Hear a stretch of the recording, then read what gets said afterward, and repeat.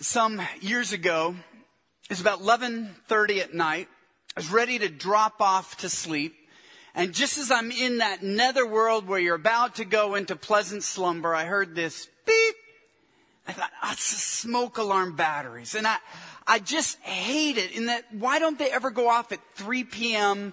or at 5 p.m.? You know, they always have to go off in the middle of the night. We had vaulted ceilings. I knew it would be a big deal. I'd have to go down and get a ladder and the batteries. I thought, I don't want to hassle that. Just with force of will, I'm going to make myself go to sleep. But every time I started to do that, a beep would shake me up. And finally, I gave in, went down to the garage, got the ladder, put it up, got the battery changed, got back in bed, looking forward to a night of sleep. And after a couple minutes, beep, wrong one. And so I get the ladder out. There's a smoke alarm in the hallway, change that battery, get it in. Now my adrenaline's running, right? So I get into bed a little too enthusiastically and kind of catapult my wife about 2 feet in the air. She clues in on what's going on. Finally, I think we're okay. I lay back. Beep. I can't believe it. And so I go out and there's another smoke alarm in my daughter's bedroom, just like 6 linear feet from the hallway. Who even knew? So I change that, get back in bed, huffing and puffing. And Lisa's like, did you finally fix it? I said, I didn't just fix it. I conquered it. I am Lord and master of this house. And you know what happened next. Beep. Lisa knows me so well. Even in the dark, she could read my expression. And she said, Gary, whatever you're thinking of doing, please don't. And I quoted her my favorite line from Rocky 2. Honey, I never asked you to stop being a woman. Please don't ask me to stop being a man. And I got out of bed. I put up my ladder. I yanked off every smoke alarm I could find upstairs, threw them all in a box, took them into the garage. Lisa was appalled. Like, what if there's a fire tonight? I said, as long as the fire takes out the smoke alarms with it, God's will be done.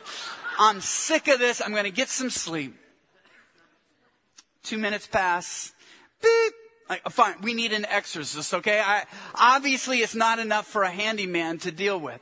Well, there's nothing I could do. I'd just given up, so I went through another couple rounds of beeps. And my son was in high school at the time. He came home. He had a midnight curfew, so he'd have to check in, just let us know that he was there on time and whatnot. So he came in, knocked on our door, walks in, starts telling us about his evening. And then one of those beeps goes off, and Graham goes, huh? And he walks over to my dresser where I had my brand new cell phone. Hey, Dad, did you know you missed a call? I wanted to throw that thing across the room. I was so frustrated because I'd spent so much time and energy trying to stop the beeps, but I was treating the symptoms without treating the real problem at all. And you know, as one who now does a lot of pastoral counseling with marriages, I see that same thing happening in so many homes. We have these symptoms that irritate us and frustrate us, but we're not dealing with the real problems. We're not dealing with the root issue, and so those problems keep frustrating us. But here's the root of that I've seen in so many marriages. The spiritual principle is this: we were made for more than each other. If you're thinking of getting married, or if you're married and frustrated in your marriage, or just okay in your marriage, but you think there's more, a key idea to understand is that we were made for more than just each other. Now, it might seem rather odd that a guy who writes on marriage and goes across the country to speak on marriage is talking about there's something even more than marriage, but to have the best marriage possible, or to make the wisest marital choice, we have to deal with the root issue, and that is that God made us for more than just a happy marriage, more than just each other. It's like this: when somebody decided to create the ice cream sundae, what did they start with? The ice cream, didn't they? They didn't come up with a maraschino cherry and say, what do I put under here? They didn't even come up with whipped cream and say, what would go good under whipped cream? They started with the ice cream, and the whipped cream and the cherry and the sauce, all that is to build on what the basis is. And as rich as marriage is, as wonderful as marriage can be, it's not the ice cream in a successful, fulfilling life. It's still just the topping. And if we don't understand that, we're always trying to put out the symptoms of what frustrates us rather than deal with the issues. Jesus talks about this in Matthew 6:33, about how we can suffocate our marriage when we ask too much of it. Matthew 6:33 is the heart of the Sermon on the Mount. And Jesus says this is the way to a fulfilling life. He says, seek first the kingdom of God and his righteousness. And then there's this promise. If you do that, he says, all these other things that everybody else chases after, you'll get those as well. But the doorway is to continue to keep seeking my kingdom and my righteousness. We need a magnificent obsession, which is what I call this, a fixated focus on what does it mean to seek God's kingdom today? What does it mean to seek his righteousness? And that's what gives life to our relationships. If we're not doing this, or if we used to do it and no longer do it, what happens is we make the big things this little, and we make the little things in life big. And you can't fix it when you're focused on the little things. I'm terrible at this. I see my sinful self in so many different ways because it changes throughout marriage. Since Lisa and I are now empty nesters, she travels with me a whole lot more than she used to.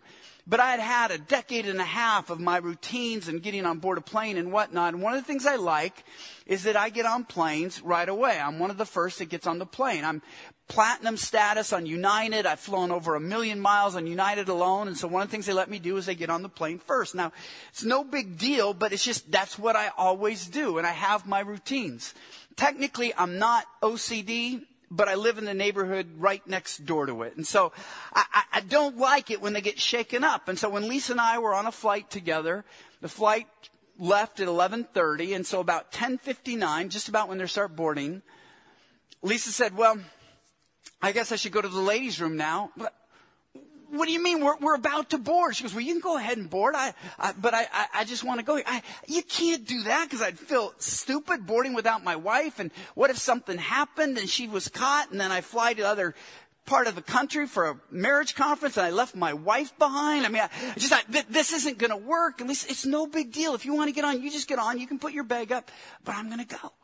And so I'm waiting for her, and I can't tell you the unease I felt as they're boarding, they get to group 2, they get to group 3, and then she's coming and obviously doesn't get how crucial it is, because it's just this common stroll. Oh, look, there are planes out there. Who knew? Oh, I don't think I've ever seen that painting or sculpture before. I'm like, honey, it's such a rush. Now, it was no big deal waiting for her. We still got our bags up. But it told me something about my heart. I live by this creed, don't inconvenience me. That's what I seek first. You say, what does that have to do with Matthew 6:33? At that moment, I'm not seeking first God's kingdom. I'm not seeking first to bless my wife or what's best. It's don't inconvenience me. And when I drive, don't inconvenience me. If I'm at a restaurant, don't inconvenience me. It can even happen in a church. Sin can go over. A while back, I was preaching at a church, and the worship leader just slammed my time. They had 15 minutes between services. And so the pastor said, Gary, you got to finish right now, but here's when we're going to get you up. And the worship leader started his last song when I was supposed to get up. And I knew they wouldn't cut announcements, and I can't believe, what am I going to cut? What am I going to do that? And the worst thing is, it's one of those songs that had a lot of those, I thought, can you not even cut out the uh-ohs? I mean, I get that a lot of people like the worship better than they like the teaching, but are the uh-ohs really more anointed than what my words will be? I mean, okay, sing the words, but give me the uh-ohs. But no, he sang every uh-oh 10 times over, and but here's the thing. It is an honor that any church would ever let me speak for 30 seconds, much less 30 minutes. And at that moment in my heart, I'm a consumer. I'm not a server. It doesn't honor God. It doesn't honor others. Those are sins that lay buried. But what is wonderful about marriage is that it has a way of revealing those sinful things in our heart and giving God an opportunity to deal with it. And that's why when Jesus says, seek first the kingdom of God, he's warning us that we often seek other things, and we become like a physical invalid is what we become like spiritually. I don't know if you've ever been with somebody who's really sick, but they can get at a certain point where just to barely touch them sends their nerves just singing. I mean, it's not in their mind, it's real. You try to shake their hand and it feels like you're crushing it. You just try to caress their cheek, it feels like you're punching them in the nose. You can't touch them without causing them pain. It's just the way their nerves are going right then. And we can be the same way spiritually. When the disease of our selfishness and our self-centeredness isn't challenged, what happens is if somebody speaks to us, if they don't speak to us, if they notice us or don't notice us or notice us in the wrong way, we're like that invalid. Our spiritual nerves sing. We're so frustrated. We're so upset because we're letting the little things be big. Our life isn't set on seeking first the kingdom of God. And so we're not in a place where we can have productive relationships or even to find a productive relationship. You know, we reduce sin so often to the scandalous things in life. We look at what the Ten Commandments say. We look at the list of sins in the Bible. But so often it's these tiny attitudes that I'm talking about that rip us away from being like Christ. We don't really realize it, but it's our motivations that lead us to that. We don't seek first the kingdom of God. We seek first successful kids. We don't seek first the kingdom of God. We seek first self-respect. We don't seek first the kingdom of God. We seek first happy children or a big bank account or whatever it is. Whatever that lesser aim is, ultimately is going to undercut our lives and it will undercut our relationships. And Matthew 6:33 is to call us to recognize that we should not let anything lesser steal our first focus. Remember, it says, seek first the kingdom of God other than his kingdom. And I can't tell you how much this serves a family and a marriage. Because what you need for two people to become one is a common purpose and a common unity. And that has to be found in the kingdom of God. Husbands and wives can legitimately disagree about what to do with their money, where to live, what to do with their time, what to focus on with their kids. But when it's under the rubric of seeking first the kingdom of God, a lot of those disagreements are settled. When that is the objective that is bigger than both of their opinions, but it's the force that holds their marriage together, that's when marriage becomes intimate. That's when it really begins to take off. And some of you might say, well, what is the kingdom of God? I mean, is it just up there in heaven? A theological understanding of the kingdom of God, it really could be described as this. That the kingdom of God, just to put it in layman's terms, is simply God working through his people to accomplish his purposes. It's his dynamic reign. God is active. He's working through his people to accomplish his purposes. Whether that's teaching in an elementary school, whether it's working in a bank, whether it's working on a construction site, whatever it is, whether you're at home, it's the sense that when we wake up, God has a purpose. He's actively doing something, and he's created me to be a part of it. This life isn't about me. It's not about not being inconvenienced. It's not about becoming financially successful or being respected. Today, my first focus should be to seek his kingdom. What does he want me to do to build his kingdom? And how do I grow in righteousness? How am I transformed? If you don't do this, eventually, those little obsessions, instead of the magnificent obsession, they'll become boring. You'll sense this listlessness. You'll sense this lack of purposelessness. You'll feel like there's just got to be more to life than this. There's got to be more to my marriage than this. And you'll blame the wrong things. You'll focus on the symptoms instead of the disease. But the problem is really that you're living less than a human life. You're living almost like the animals without that eternal focus and purpose. When my daughter was in high school, we were out on a run on a country road. We came up on this squirrel that had been hit by a car. It was just smashed on the side of the road. I got real kind of melancholy and meditative. I said, Kelsey, look at that squirrel. She goes, oh, it's disgusting. I go, I know. I'm so glad I'm not a squirrel. I said, I'm just thankful God didn't make me a squirrel. Imagine how pathetic a life it is. You're afraid of everything, eating nuts, running around in the rain, worried about cats and dogs. And then at the end of that stupid, pathetic life, you get hit by a car. Your innards are pecked out by a crow. I'm so glad God didn't make me a squirrel. Just like, Dad, we're on a run. Chill out. I mean, she didn't want me to take her there. But you know what? God could have made me to be a squirrel. He could have made you to be an earthworm or a cow or one of the crows who eats the squirrels. I mean, how gross is that? But God made you a human being. And in creating you a human being, He put His own image in you. So He created you not just to have impact on this earth, not just to be happy on this earth, but to have eternal purpose. And if you try to be fulfilled without that end in mind, it'll never work. Now, there'll be moments. If you become infatuated with someone, you get a new exciting job, you can become intoxicated for a while and forget your greater purpose.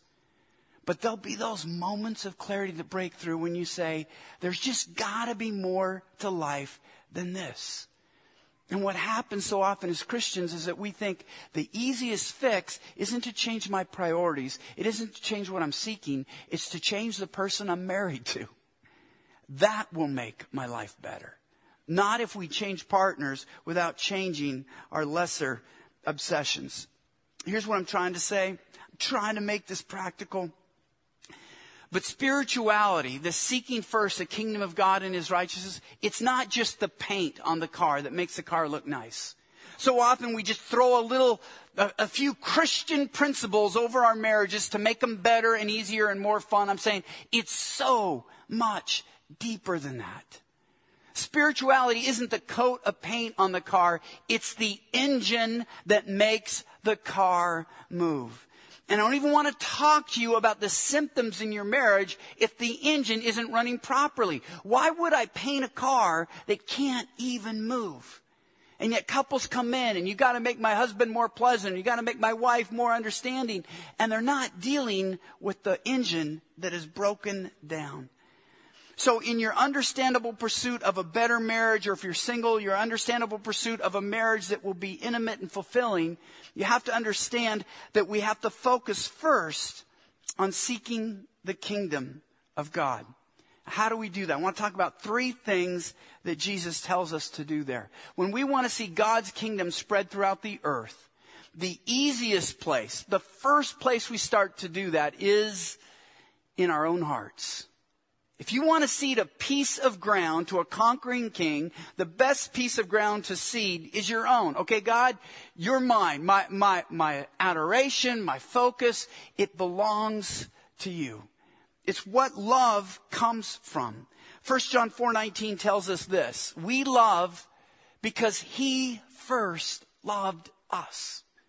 And the challenge so many Christian spouses fall into, the problem is that they try to love their spouse without receiving God's love. They know God loves them intellectually. They come to church on Sunday. They sing about God's love, but they're not daily drawing down that love. And so they live with sort of an empty tank. And they just try to love their spouse out of commitment or out of the goodness of their heart. And it just doesn't work. Jared read us Ephesians 5. Men, because it's talking to men, we cannot love our wives that way if we're not receiving God's love every day. If we're not waking up, God, you still love me? God, you still forgive me? You accept me? You affirm me? Good. Now I'm free to focus on my wife. But if I'm not receiving God's love, then I'm asking my wife to make up for it. I'm asking my wife to accept me because I need to be accepted, not realizing that God has already accepted me. Which is why, if I could just have a little aside here, some of you singles who would seriously date someone who's not even a believer, here's what you're telling me. I think God doesn't know what He's talking about. This guy is so incredible. This woman is so amazing. I think she can love me, and I think she can love our future kids without receiving God's love. I think the Holy Spirit is overrated. I think there are some people so heroic in their love, they don't need God to love others. And they're so wise in their own understanding, they don't need to be in love with Scripture to grow and increase in their understanding. I don't think God knows what He's talking about. And again, infatuation, it's going to feel like that for a while. But if you marry someone who doesn't have that daily renewal of receiving God's love, they will run out of their own love. And you'll find that out the hard way sooner or later. Because it's a universal human condition. The Bible is honest about this. All of us have in our heart this desire, I just want to find someone who loves me. The famous line from so many movies, we just have that one person who always has our back, who is always there. And the Bible tells us this is built into our hearts. It's a universal longing. Look at Proverbs 19:22. What does a man desire? Unfailing love. If you're living and breathing, if you have a soul, you just want this unfailing love. Now, the problem is we look in the wrong places. We become infatuated and we think we found it, but Proverbs warns us it's not what we think. Proverbs 26 says this, many a man claims to have unfailing love, but a faithful man who can find. It's telling us, look, people will come into your life and they're going to be infatuated and they're going to be wonderful people and they're going to focus on you. And for a while, it will feel like I finally found the unfailing love. But it says, just give it time. It's going to fade. They'll claim to have it, but in the end, you're not going to find that. Because there's only one place, according to Scripture, where we can have this unfaithful love that we were created to experience. And we're told where that is in Exodus chapter 20, verse 6. God speaking says, I lavish unfailing love for 1,000 generations on those who love me and obey my commands. Now, why is this so important? Because if we walk around as thirsty people, we can't have happy marriages. We can't make wise marital choices. When we're thirsty, all of our relationships will suffer. And too many of us, even those of us who know Jesus, because we're not embracing God's lavish, unfailing love, we're like the three amigos, barely making it as they travel through the desert. Consider this.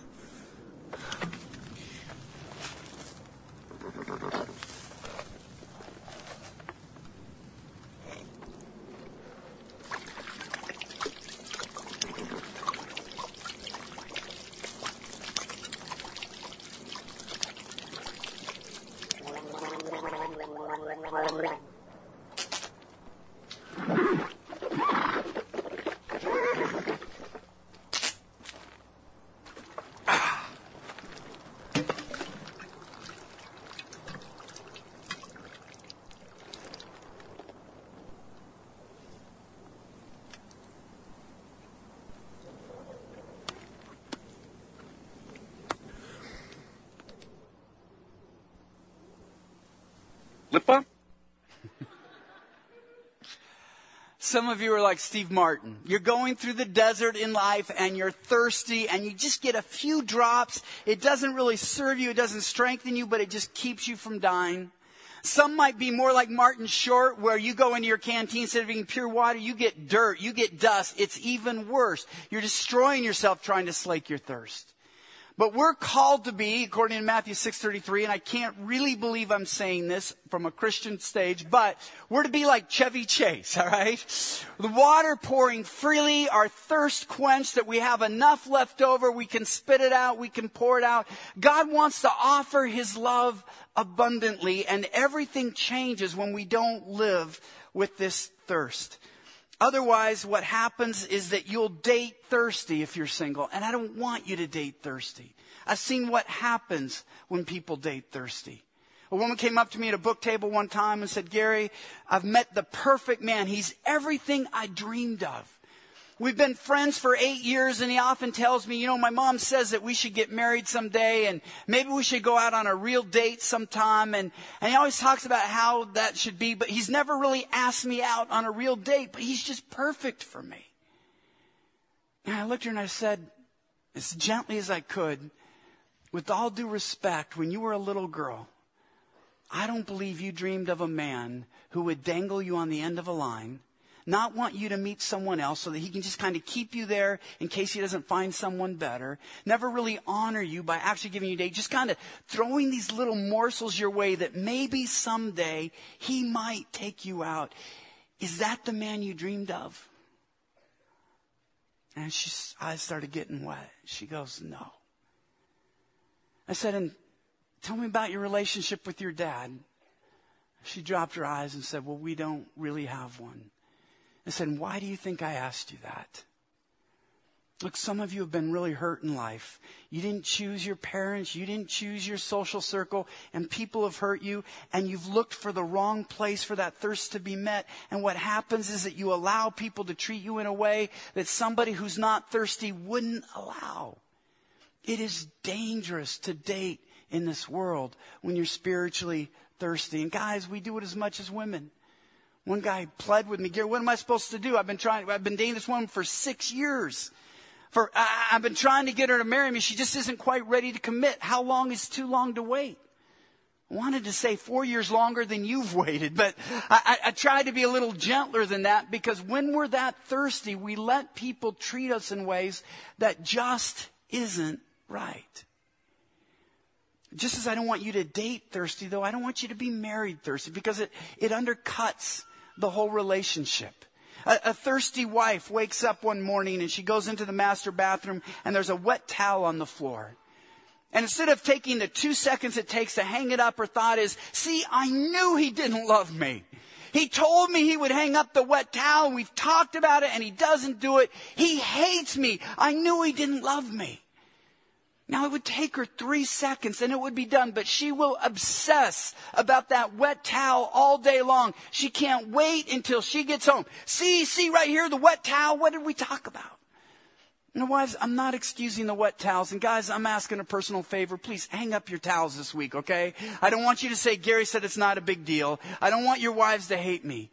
But it's just the case in point that you understand. We make the little things big because it's a statement. We don't feel loved. And so every little slight, we're like that invalid. You can't even touch him without him screaming. And that's the way we are spiritually. But when we love because he first loved us, we're more like a person who, let's say Warren Buffett decided to launch an experiment and he gives $1 billion to one person, no conditions attached, just to see what happens. And you get to be that person.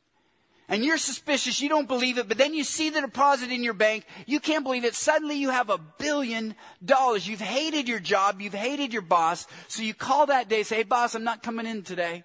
Why, you're not feeling well? No, I'm feeling great. I just got $1 billion. But by the way, you're fired. I just bought your company, all right? Clean out your desk. So it's a great day. And as you're going there to make sure your boss leaves the premises, you see a guy that you had lunch with the week before. He'd borrowed $10. He forgot his wallet. And he says to you, hey, look, I know I owe you $10, but I had to fill a prescription for my daughter today. Can I pay you next week? Now, if you have a soul, if you are human with a heart, you will look at that guy and you will say, hey, your money's not good with me. I just got $1 billion. What do I care about a $10 debt? In fact, you're going to take your wallet out here, have $100, take your family out to a real meal. This is a great day. I want to bless you. And that's how we're to be spiritually, that God has lavished his love on us. Not drop by drop, but he's poured it out on us. And when we receive it, we're not worried about $10 debts because God has made us billionaires. But when you try to date or be married and you're focusing, and it's a different issue for many of you, but when you're focusing on those $10 debts, it tells you you're not seeking first God's kingdom. You're not letting his love capture your heart. So how do we get to that place? It's not just knowing it. It's not just hearing me talking about it. Psalm 49:8 tells us what we have to do. 48:9. Psalm 48:9 says this: within your temple, O God, we meditate on your unfailing love. It is what the gospel is unleashed, where we have to realize God loves us. God forgives us. God accepts us. God affirms us. God celebrates us. We have to remind ourselves of this every day. And every day I skimp on this, I demand more and more of my wife. I demand more and more of my kids. I demand more and more of my coworkers. I'm like that guy who's worried about $10 debts. But we're to meditate on God's unfailing love. But it's not just offering up our hearts, it's also offering up our strength. Seeking first the kingdom of God is recognizing that we were called not just to be loved and forgiven, but we were made for a mission. We were called to do the unique work that God created you and gifted you to do. And as a couple, if you're not fulfilling that work, there will likewise be that listlessness. Karen and Kevin Miller were both believers when they got married, serving the Lord. And then they fell in love, as couples often do. And Karen says this: when Kevin popped the question, will you marry me? No one asked us a bigger question: why do you want to get married? At the time, the question would have bordered on blasphemy. After all, Kevin and I were in love. Anyone could see that. We shared a commitment to Christ. Who needed better reasons than those? And so, like so many young couples, they got married. They had a good few years. But then listlessness started to set in. There's a little bit of boredom. And then they think, we're still so young. And is this really all that there is in life? It just wasn't quite the same. And then there was a need in their church. One of the pastors came to him and said, we really need somebody to take over the youth group. Kevin said that's a rather generous description. It was more like a collection of juvenile delinquents, but they felt like they were the ones in that place, so they went ahead and took them over. It was not an easy task. It was a difficult task. But in giving themselves over to that ministry, something interesting was happening to their marriage. Here's how they describe it. The group literally drove us to our knees. Before each event, we began to pray for the youth and for ourselves. Isn't that interesting? They get involved in ministry. Now suddenly, they're praying together. The group also forced Kevin and me to talk more than we had since we dated, to have something to talk about. We needed to plan together and present a united front to the kids. As we did, we found out a lot about each other. The biggest surprise was that through the process, something good was happening to our marriage. We were working together at something. When we failed, at least it was our failure. And when we succeeded, it was our success. During most of each workday, we were miles apart. But when we led the youth group, we were arm in arm and heart to heart.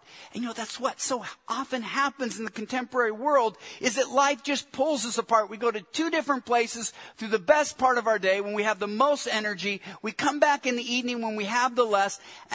And nothing is really pulling us back together. But by actually giving themselves over to this joint ministry, suddenly they had a reason to pray together. They had things to talk about. And it began to rejuvenate their marriage. They discovered what the Millers call a third hunger for marriage. When you look at these three things, we often talk about marriage being for companionship, and it is. Genesis 2:18 says it's not good for man to be alone.